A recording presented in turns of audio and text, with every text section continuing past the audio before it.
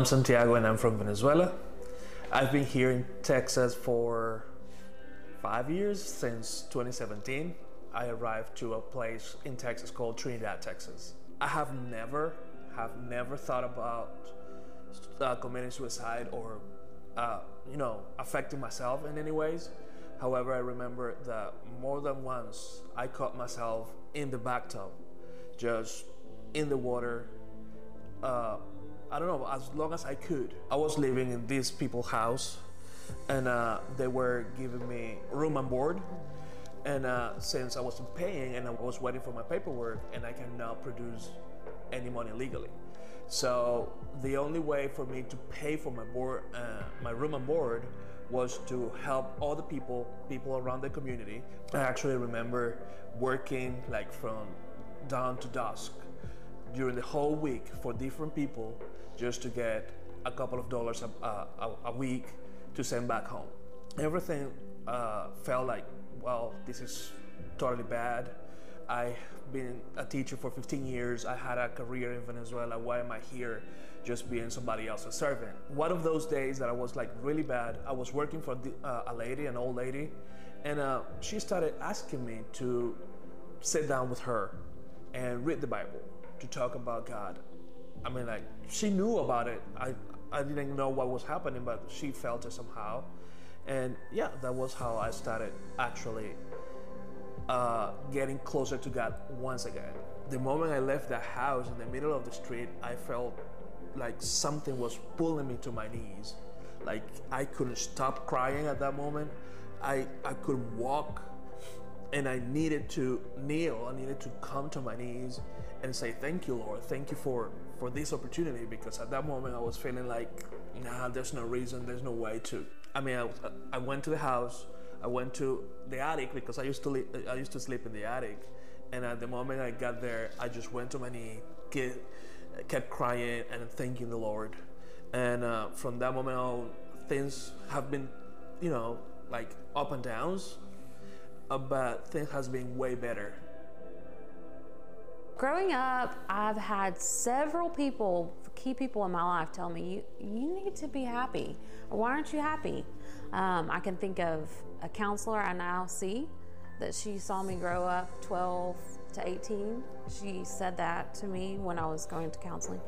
And then an atheist that I knew a couple of maybe years ago said the same thing. My dad always was like, why aren't you happy? So the drinking, like I said, started at 18. I stopped. But when it got to about 25, I was really into the sleeping and drinking and, doing all the partying and stuff. And I had a boyfriend at the time that was no good, absolutely no good. And so I was at a party with him, and he looked around to everybody. He said, hey, would any of y'all like to go to a black church tomorrow? I was like, yes. I've never been to one, and they seem so full of the Spirit and, just having so much fun and all that. So I went with him. I cried the entire time, and he never came back. I never saw him again. He ghosted me. From there, I started seeing where I was going wrong. I ended up in a mental hospital. The 2016 actually have had bipolar disorder since 18. I got to a really desperate point where I was, thinking about suicide, and I knew I had to make a decision. And I called a friend. Her name is Amy. She pretty much saved my life at that point, because she said, Erica, you got to go to the ER. You just got to go. I spent 8 days there, and I knelt down as soon as I could, and I said, I'm sorry, God. I've always loved you, and I've always tried to be good, but this is not making you happy, I know. So I stopped the drinking, stopped partying, and stopped sleeping around. I came home, and I was going to the church that I mentioned, and they asked about baptisms. I was like, yep, I need to do that. And I came out of the water a new person. That's all I can tell you. My name is Santiago. My name is Erica. This is our story.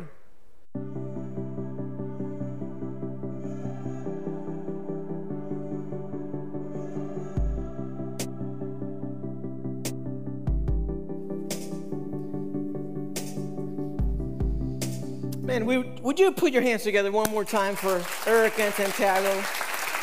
You know, these are real stories of people in our church. This is not like something that we just buy and then just show you guys. These are real issues of the heart.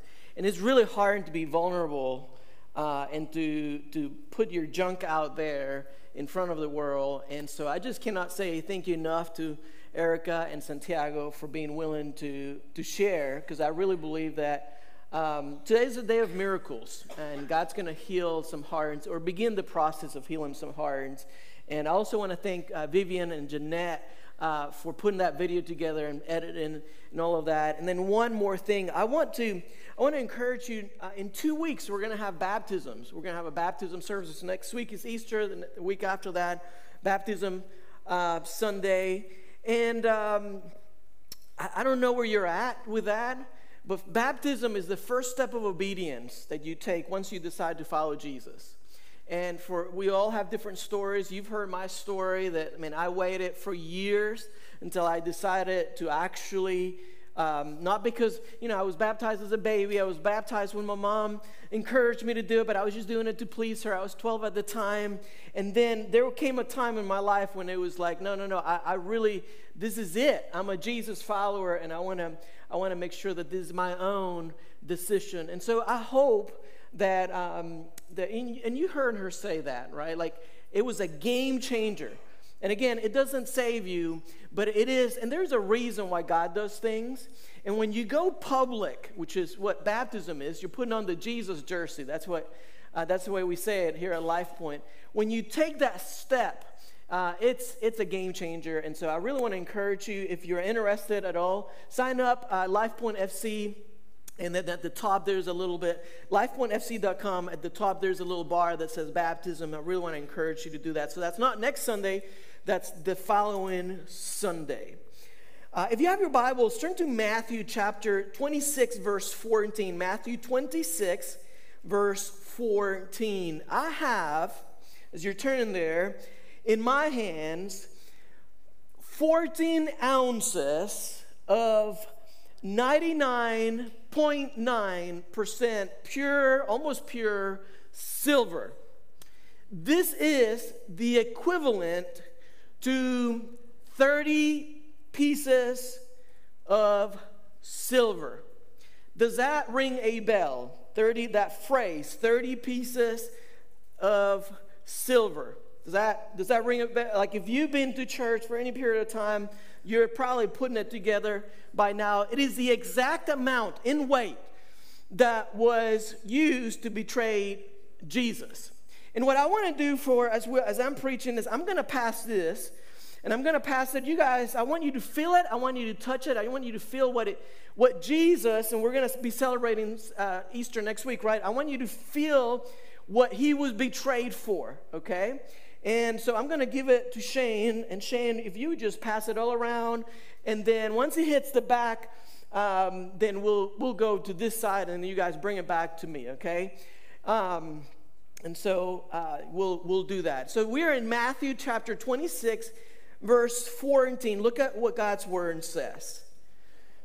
Matthew 26, verse 14. Then Judas Iscariot, one of the 12 disciples, that's important to know, went to the leading priests and asked, "How much will you pay me to betray Jesus to you?"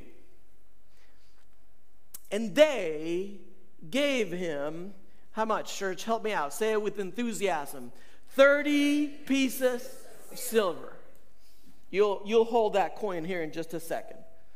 Okay? From that time on, Judas began looking for an opportunity to betray Jesus. Now, I want you to, if you're following, turn to Matthew 27. Matthew 27. I'm getting a little bit of feedback, guys. If you can either turn me down just a tad or something, but just a tad. Thank you, guys. That helped. So verse 1.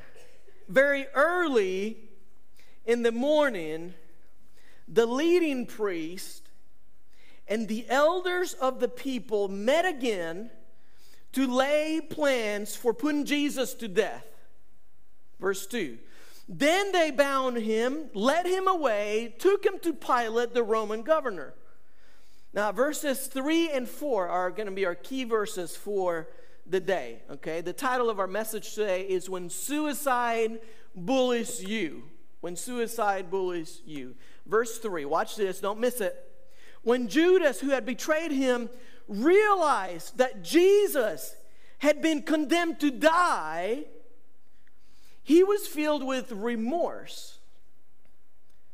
So he took the 30 pieces of silver back to the leading priest and the elders. Please notice this, okay?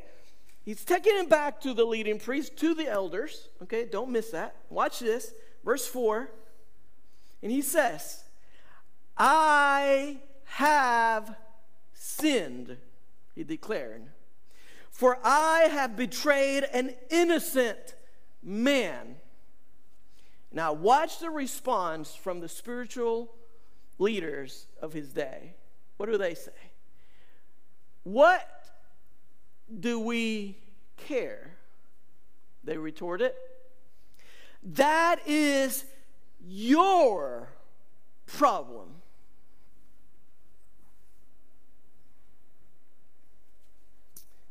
Often, this is how the church responds to people's mess. Often, this is how the church responds to this whole subject that we're dealing with: anxiety, depression, suicide. And I feel like, man, I should, preparing the message, it's like, man, I almost feel like I want to apologize on behalf of the church, because the church has done at times more harm than good when it comes to the subject of suicide. I got a text this week from a young lady whose dad died by suicide when she was 13 years old. And I want to read it to you. I asked her for permission. This is what she said as I was working on the message. Hey, I'm sure you're learning you're hearing from a lot of people about this week's message, because I mentioned it last week that I was going to be doing this message. I just wanted to tell you a few things. You can't understand my gratitude about the topic this week. It's going to be hard. Please be patient with us. The Lord is truly speaking through you. Suicide has always been almost a dirty topic in the eyes of the church, or at least the ones that I've been to other than my home church, now with y'all. Listen to this, the amount of judgment that has been passed about my dad's faith based on his choices is ridiculous. I'm thankful that I get to call you my pastor, and you're helping us realize that anxiety and depression are not a sin, but emotions. I read that, and my heart broke that you have a young, and I wasn't there. I wasn't in her life. You know, this is a different church, and I don't know the baggage that comes with it. But as a 13-year-old, 14, 15, then the years after, she felt like judgment was what came to her dad. And so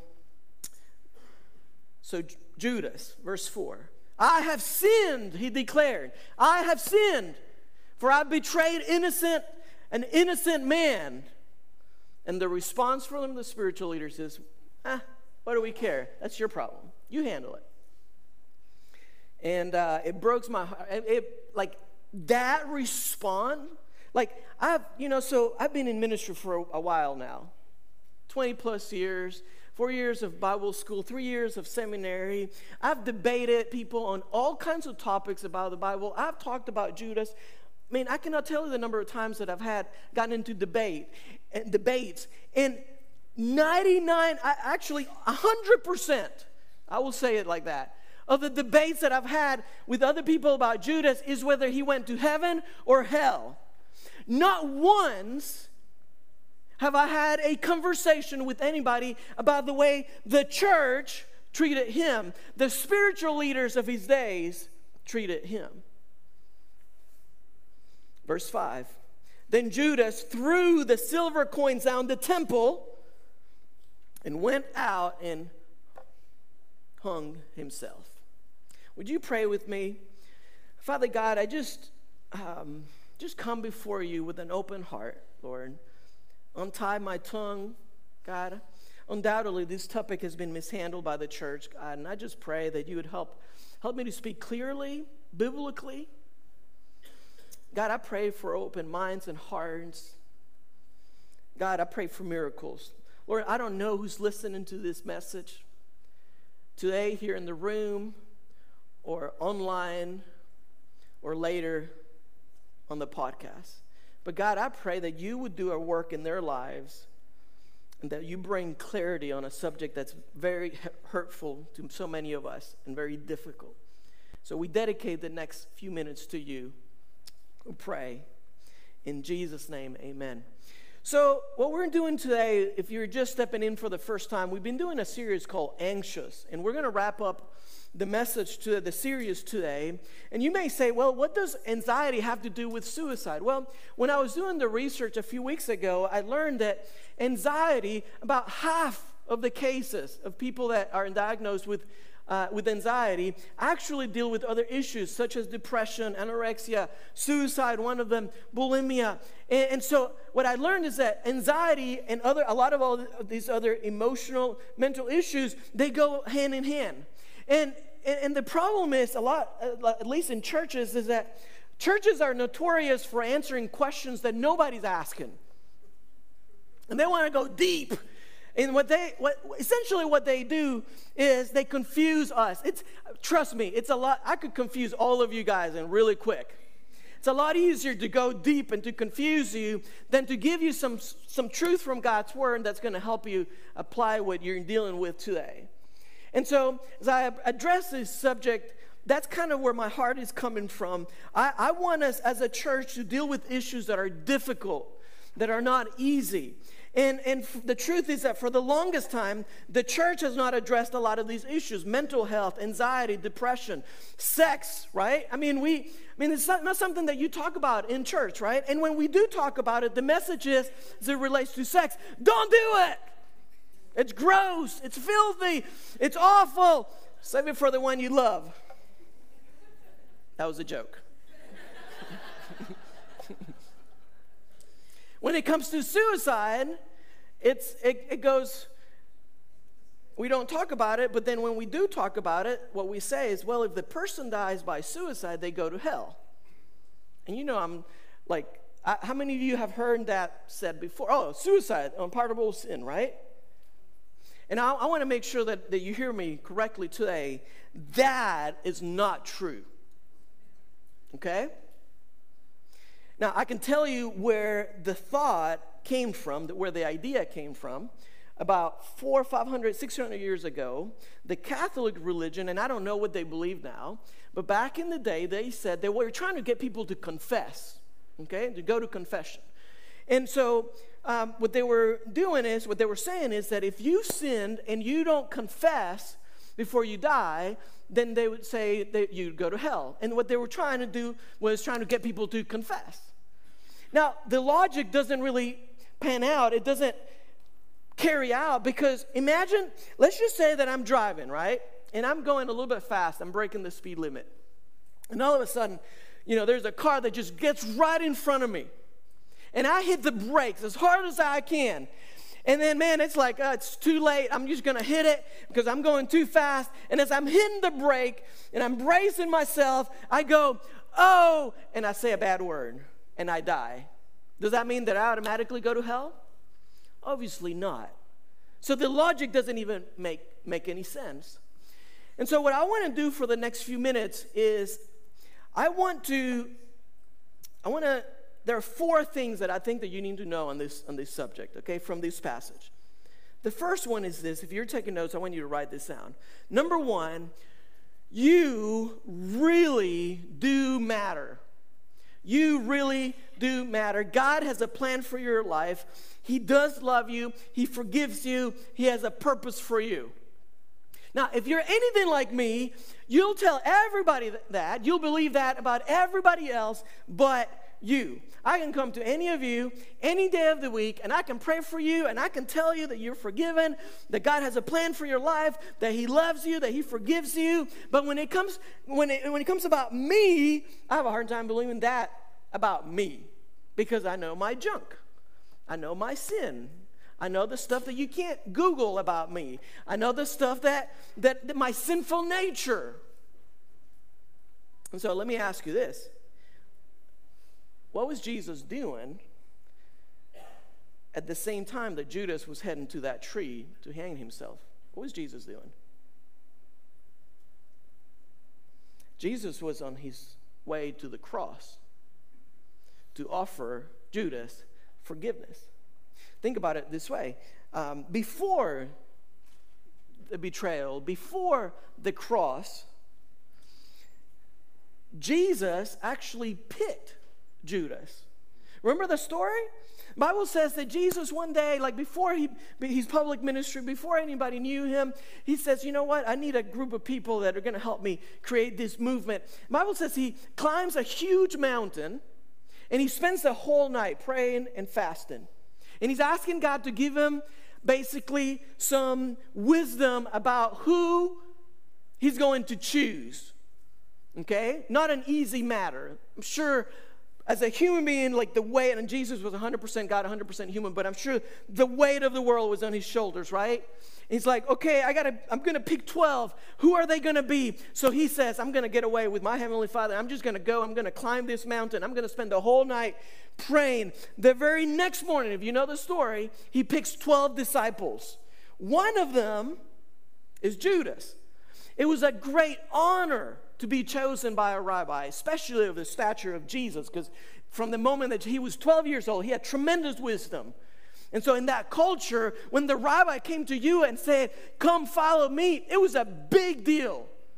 Judas was one of them. Now, did Jesus make a mistake? I don't think so. Here's my point. Regardless of your baggage, regardless of the past, Jesus picks you. He chooses you. You really do matter. Look in Isaiah 49, verse 15, what the Bible says. I love this verse. God says, can a mother forget her nursing child? No, of course not. I mean, how could that be, right? Can she feel no love for the child that she has born? Maybe in extreme circumstances, right? But for the most part, if you carry a child for 9 months, if you give birth to your child, like there is no love like the love of a mother, right? And so God asked this question, like, can a mother forget her nursing child? No, of course not. Can she feel no love for the child that she born? Of course not. And God says, but even if that were possible, I would not forget you. That's God's word. Look at the next verse, verse 16. See? It says, I've written your name on the palms of my hands. I've inscribed your name on the palms of my hands. So you, my friend, really do matter. You're actually a miracle. Did you know that? Your birth was a miracle. Let me prove it. What are the odds? What do you think are the odds of getting struck by lightning? Does anybody know? 1 in 500,000. 1 in 500,000, the odds of being struck by lightning. What are the odds of being bitten by a shark? Does anybody know? 1 in 5 million, okay? So, that's why when I go scuba diving, I'm actually looking for sharks, you know? I know. No, some of you are like, not me. Okay, I'm with you. All right. 1 in 5 million. What are the odds of playing the lottery? 1 in 14 million. What are the odds of you being born? You know? 1 in 400 trillion. I don't even know how many zeros to write down. 1 in 400 trillion for the little sperm to go and penetrate the egg. You, my friend, you are a miracle. Some of you are like, man, I've never won in anything in life. Not true. At least once you won. Right? You were custom designed by God. There's nobody else like you. Look at your fingerprint. God breathed into your heart and mind an identity. Bible says he set you apart. Bible says that you are God's masterpiece. Bible says that he prepares some things ahead of time for you to do, some good things. That he says when this one is born, that's what they're going to do. You're a little different because you're a difference maker. You were handpicked, just like Judas. Crown jewel of his creation. You can sound the heartbeat of your Creator. So you really do matter. Now, I get it. I'm with you. You hear me say that. But there are times when you will believe the enemy over God's word. And I'm with you, and I can sympathize, and I can relate.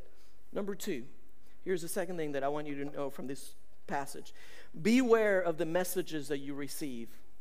Beware of the messages that you accept, that you receive. You know, like when you get a text, it shows a little bubble, right? And then you click on it, and then the thing disappears. Basically, it shows you, oh, that person's read that text.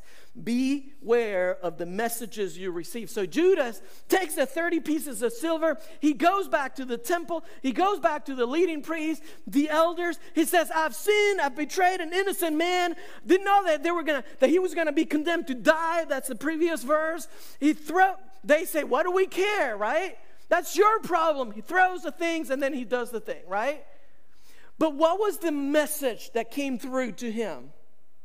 The one message that came through was, you're no good.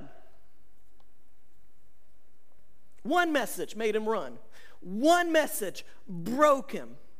One message came through so loud, it was suicide, screaming, yelling at him, bullying him. The world would be better without you. What do we care? No one really cares about you. Oh, you've gone too far. You might as well just end it now. And you see, sometimes the enemy will put thoughts in my mind, and if I'm not careful, later on, I'm thinking that those thoughts actually are mine. And so beware of the messages that you receive. Judas had experienced 3.5 years of worth of miracles with Jesus. When Jesus multiplied the bread, Judas was there. When he healed the blind and the lame, Judas was there. When he raised Lazarus from the dead, Judas was around. Jesus chose him. He was there every step of the way, but he allowed one message to get through, and that's what led to his death. And so I ask you, what about the messages that come at you? What about, I wonder about the messages that you're allowing to get through this thing right here.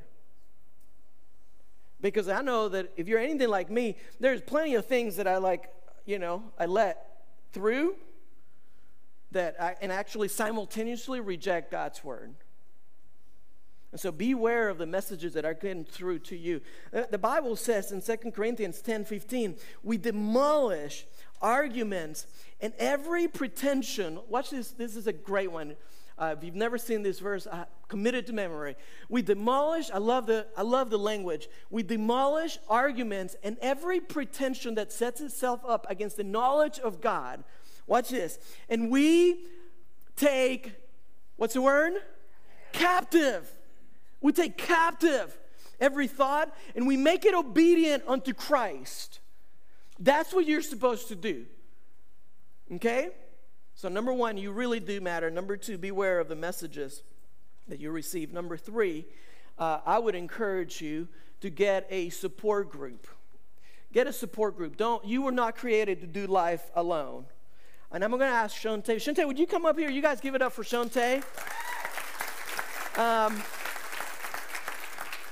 I'm going to, Shante and I, and our life group, we went through something that was devastating about 3 years ago. And I asked her, would you share with us a little bit? And it is really hard, to do, but I think it's a story that you need to hear. And there's a point that I think God is communicating to us. Let's give it up for her one more time. Would you share her story? Thank you, Alex. Am I on? Okay. 3 years ago, On March 2nd, 2019, my life completely shattered as I sat up in my bed at 10:30 on Saturday night and felt a shock through my entire body. My husband was gone. I didn't know how I knew, but I knew. And within hours, I would have confirmation that this nightmare was now my reality. Jamie was staying at a nearby hotel, so I called my mom to come get me, to drive me there. As I waited for her, I repeated to myself, this is happening. This is your life now. But even trying to prepare myself for the worst didn't change the fact that when the paramedic confirmed his death, I shunned the truth. He's lying, I remember saying, but he wasn't. After speaking with a set of detectives, we returned to my mom's home. Around 3 in the morning, I called Alex and Leah and Jamie's parents, but there was no answer, so I just waited. My body was completely numb.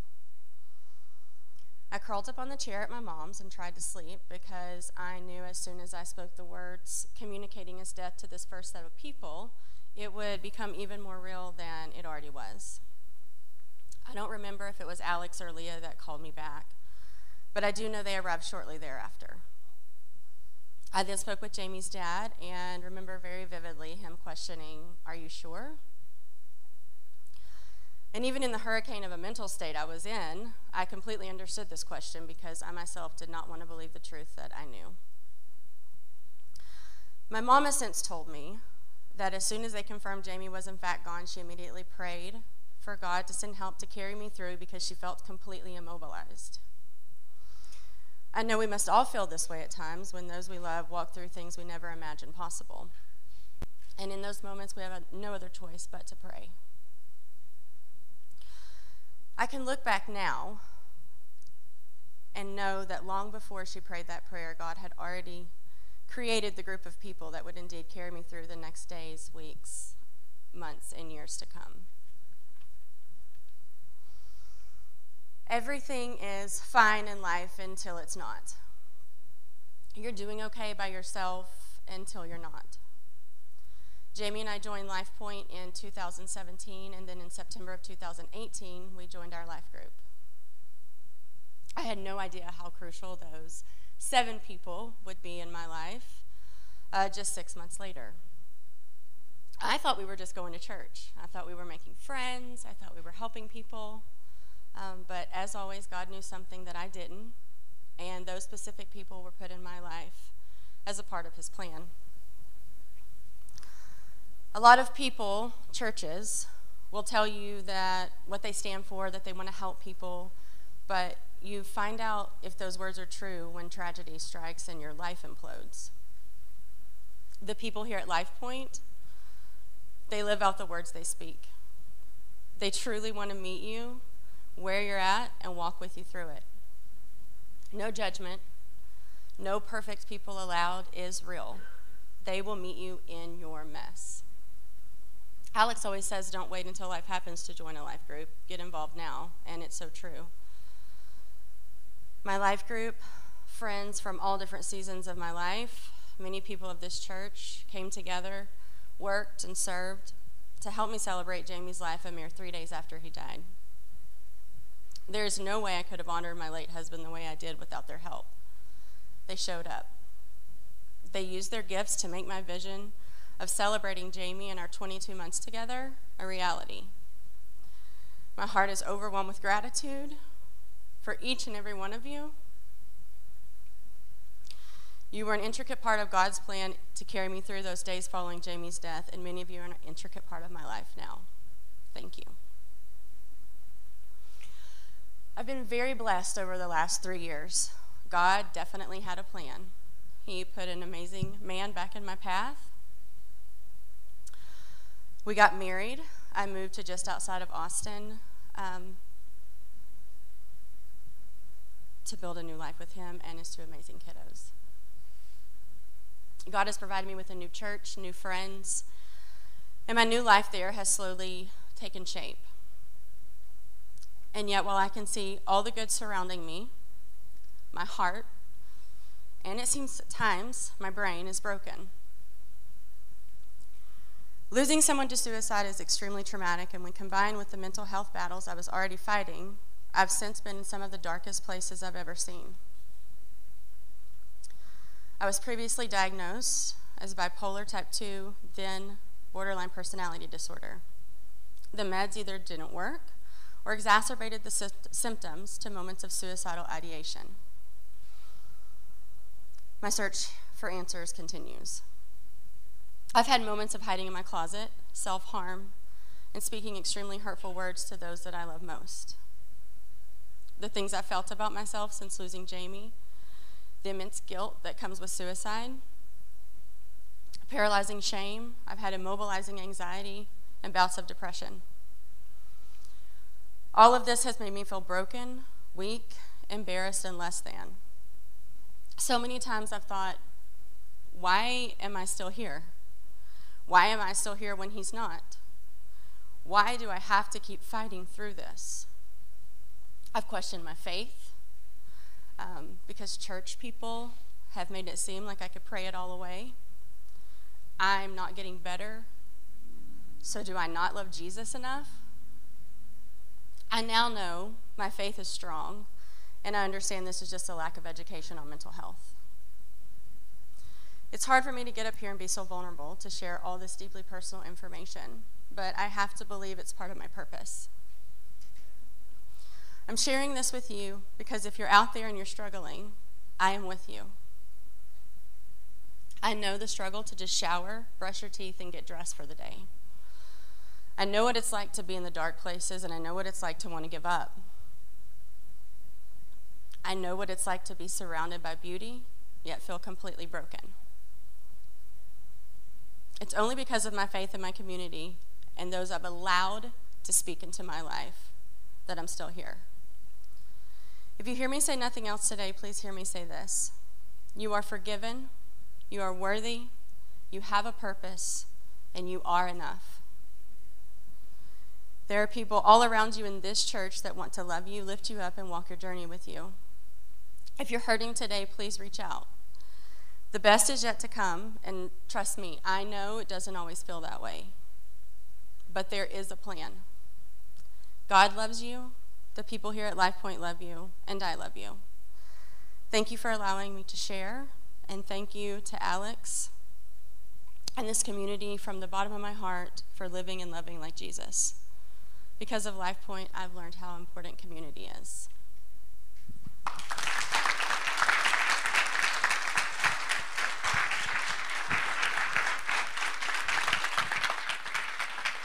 I'm going to ask our worship team to get in place. Suicide is the third leading cause of death in our country. Third, I said, leading cause of death in our country for people ages 10 to 14. It's the second leading cause of death for people ages 14 through 34. I'll tell you how it happens, how it starts. It begins with blame. You blame yourself. I learned this from Shantae. You blame people. You blame your circumstances. It quickly turns into self-pity. You feel sorry about yourself. I know I've done it. Did it this last week. I'm sure you've done it. Throw yourself a little pity party. The challenge with this is that it temporarily empowers you because sometimes other people jump on your bandwagon. It goes from blame to self-pity, then it leads to self-hatred. And this is where it begins to get real dark. From self-hatred, it turns into self-harm. And it's a process. It may start from as anorexia, bulimia, cutting. Eventually, you take your own life. It's life-threatening. And so when we say, get a support group, when we say that, it's because we care about you. And you were not created to do life alone. And so get a group of people. Maybe you're watching and you're from a different country, different state. You know, find a group of people that will love you when you're in those moments that you're down. If you don't have that group, text us, let us know, and we'll move heaven and earth for you. Okay? If you're not in a life group, can I just challenge you? That's what we call our support groups. Don't wait until it's too late. If you stay in that cycle, it becomes deadly. So don't wait until you're like at a place where it's like, man, there's no good. Last point, and I'll close with this. Healing begins with a connection with Jesus. Now, I worked very carefully on the wording of the last point. And if you paid attention to Shantae's story, you may have gotten it a little bit. I didn't say that healing happens. Because sometimes what the church says is like, oh, give your life to Jesus and it all will be better. Not true. Sometimes you give your life to Jesus and the enemy puts a target on you. But what I can tell you it's true is that there will be parts of your heart that will begin to heal as you make a connection with other people, as you make a connection with Jesus Christ. The reason why we loaded the service with personal story after personal story after personal story is so that we would learn to get real. Getting real equals getting healed. And I want you to know, as your pastor, I'm making a commitment today that as a church, we're not going to judge you. We're not going to point fingers. We're going to love you through this process. At LifePoint, no one stands alone. I'll close with this. Derek Redmond. Does the name sound familiar? Derek Redmond. He was one of the favorite sprinters during the 1992 Summer Olympics in Barcelona, Spain. Everybody thought that he was going to win the 400-meter race. About halfway through the race, he hears a pop. He says that it was so loud, it sounded like a gun had gone off. He takes a couple of steps, and he hits the ground. I think there's a picture here that I want to show you. He obliterated his hamstring. And in that moment, he's in so much pain, and he's not comprehending why. After all of the training, after all of the sacrifice, after all of the work, now he's in this place. And then, all of a sudden, this random guy from up in the stands, from section 131, row 22, begins to push through the crowd. The place, you can look it up on YouTube, okay? Begins to push through the crowd, and he pushes through security, and he jumps the fence, and he runs to Derek, and he grabs his hand, and he puts it on his shoulder. This random guy is his dad. He says, son, I'm going to help you finish the race. You got to watch it. If you want to cry, watch it. Now, we celebrate stories like that, right? And they both finished. And we clap for things like that, right? But don't miss the point today. Your heavenly Father has come all the way from the stands of heaven. And he's made it through hell to get to you. And today, he's putting your hand on his shoulder. And he's saying, I know you're broken. I know anxiety is real. I know suicidal thoughts are real. I know you feel alone. I know you hide. I know where you're at. But I'm here. If you let me, we're gonna finish the race together. And one day we'll get to celebrate in complete healing in heaven. So with heads bowed and eyes closed, I don't know where you're at today. I don't know what part of this message spoke to you. But you may never be completely, fully, 100% healed on this side of heaven. But as you connect with people, as you connect with Jesus, that healing will begin to happen little by little. Sometimes it's happening and you're not even noticing it. I noticed it in Shantae. I've been working with her on her story this whole week. Sometimes we just don't give ourselves enough credit. And as you heal, and as you wrestle, and as you tell your story, and as you're vulnerable and you get real, you'll find opportunities to share, just like Santiago and Erica. And God will put people in front of you that are also dealing with the same things. And you'll be able to connect with them, and you'll be able to help them, because nobody else understands, because of the stigma that this thing brings in our world. And so I want you to know, God can use you. He wants to use you. He chose you for a purpose. If you let Him, you'll finish the race. And it's going to be a beautiful thing. Yeah, you may be limping, but it's okay. In your weakness, His strength is made perfect, the Bible says. And so I wonder how many of you would say, Pastor, would you pray for me? Would you pray for me because I'm struggling with this subject?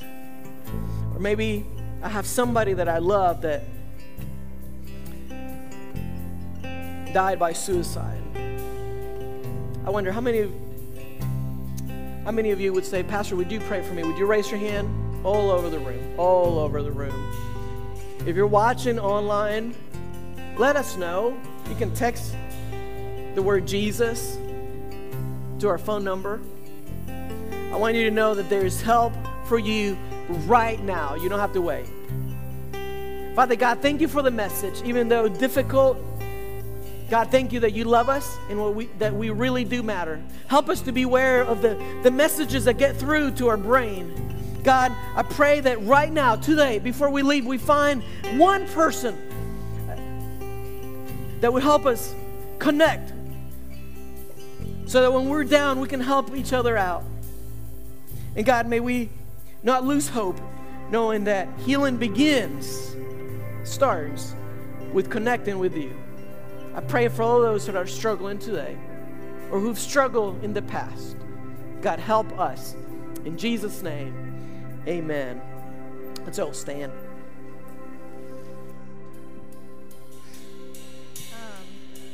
I'm not going to talk your ear off, obviously, but I've been asked to kind of share a part of my testimony as well. So I lost my father to suicide when I was 13 years old. The grief and the pain is unimaginable, as is any kind.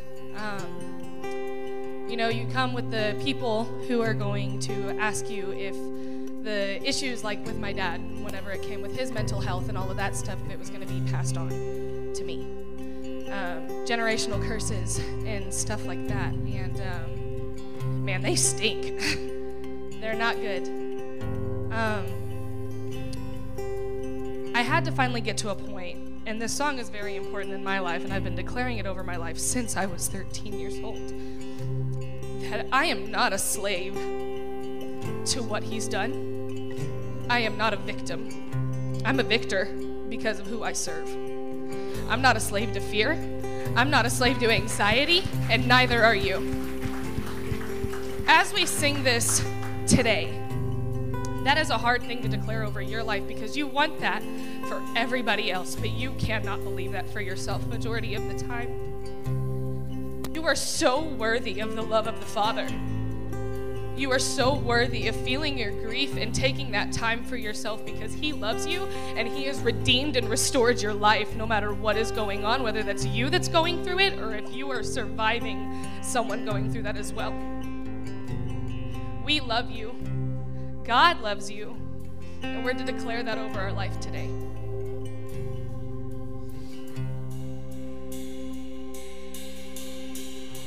You unravel me with a melody.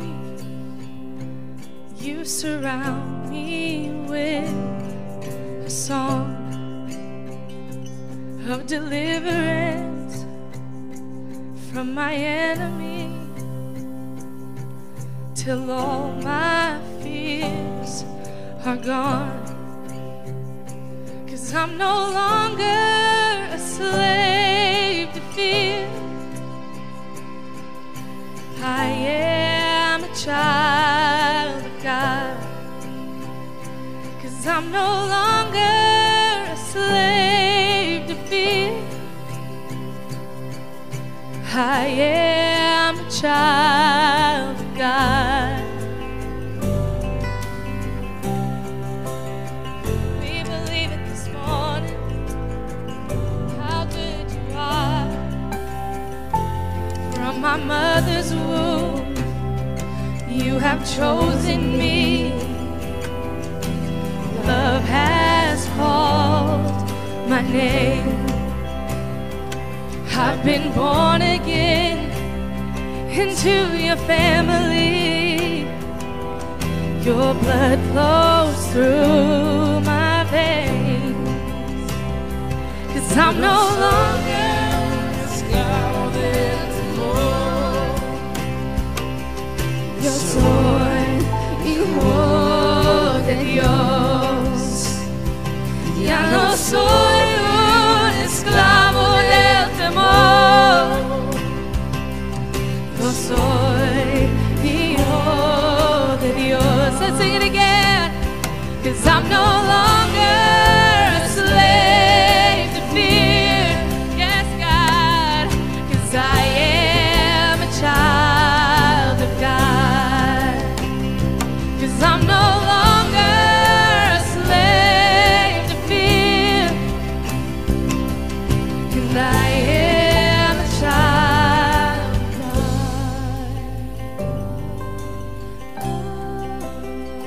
We belong to you, Jesus. We're a personal friend to you. You came down to choose me. I've been sanctified.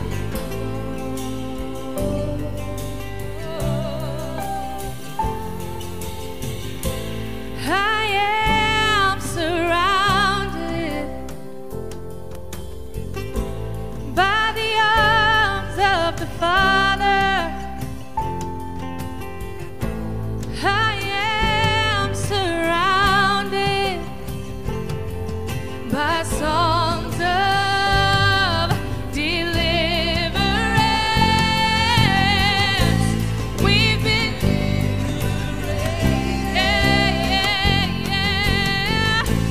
from our bondage.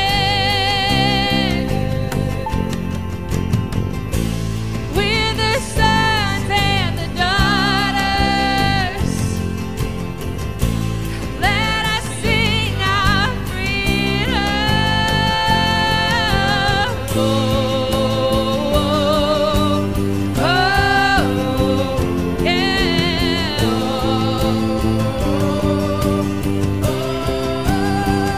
Yes, God.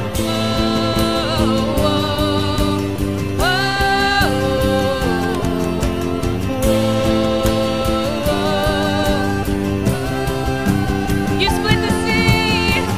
You split the sea so I could walk right through it. My fears are drowned in perfect love. You rescued me so I will stand and sing. I am a child of God. You split the sea so I could walk right through it. My fears were drowned in perfect love. Yeah, you rescued me so I could stand and sing. I am a child of God. I am a child of God. Full of praise, yes, I am a child of God. Let's declare this together.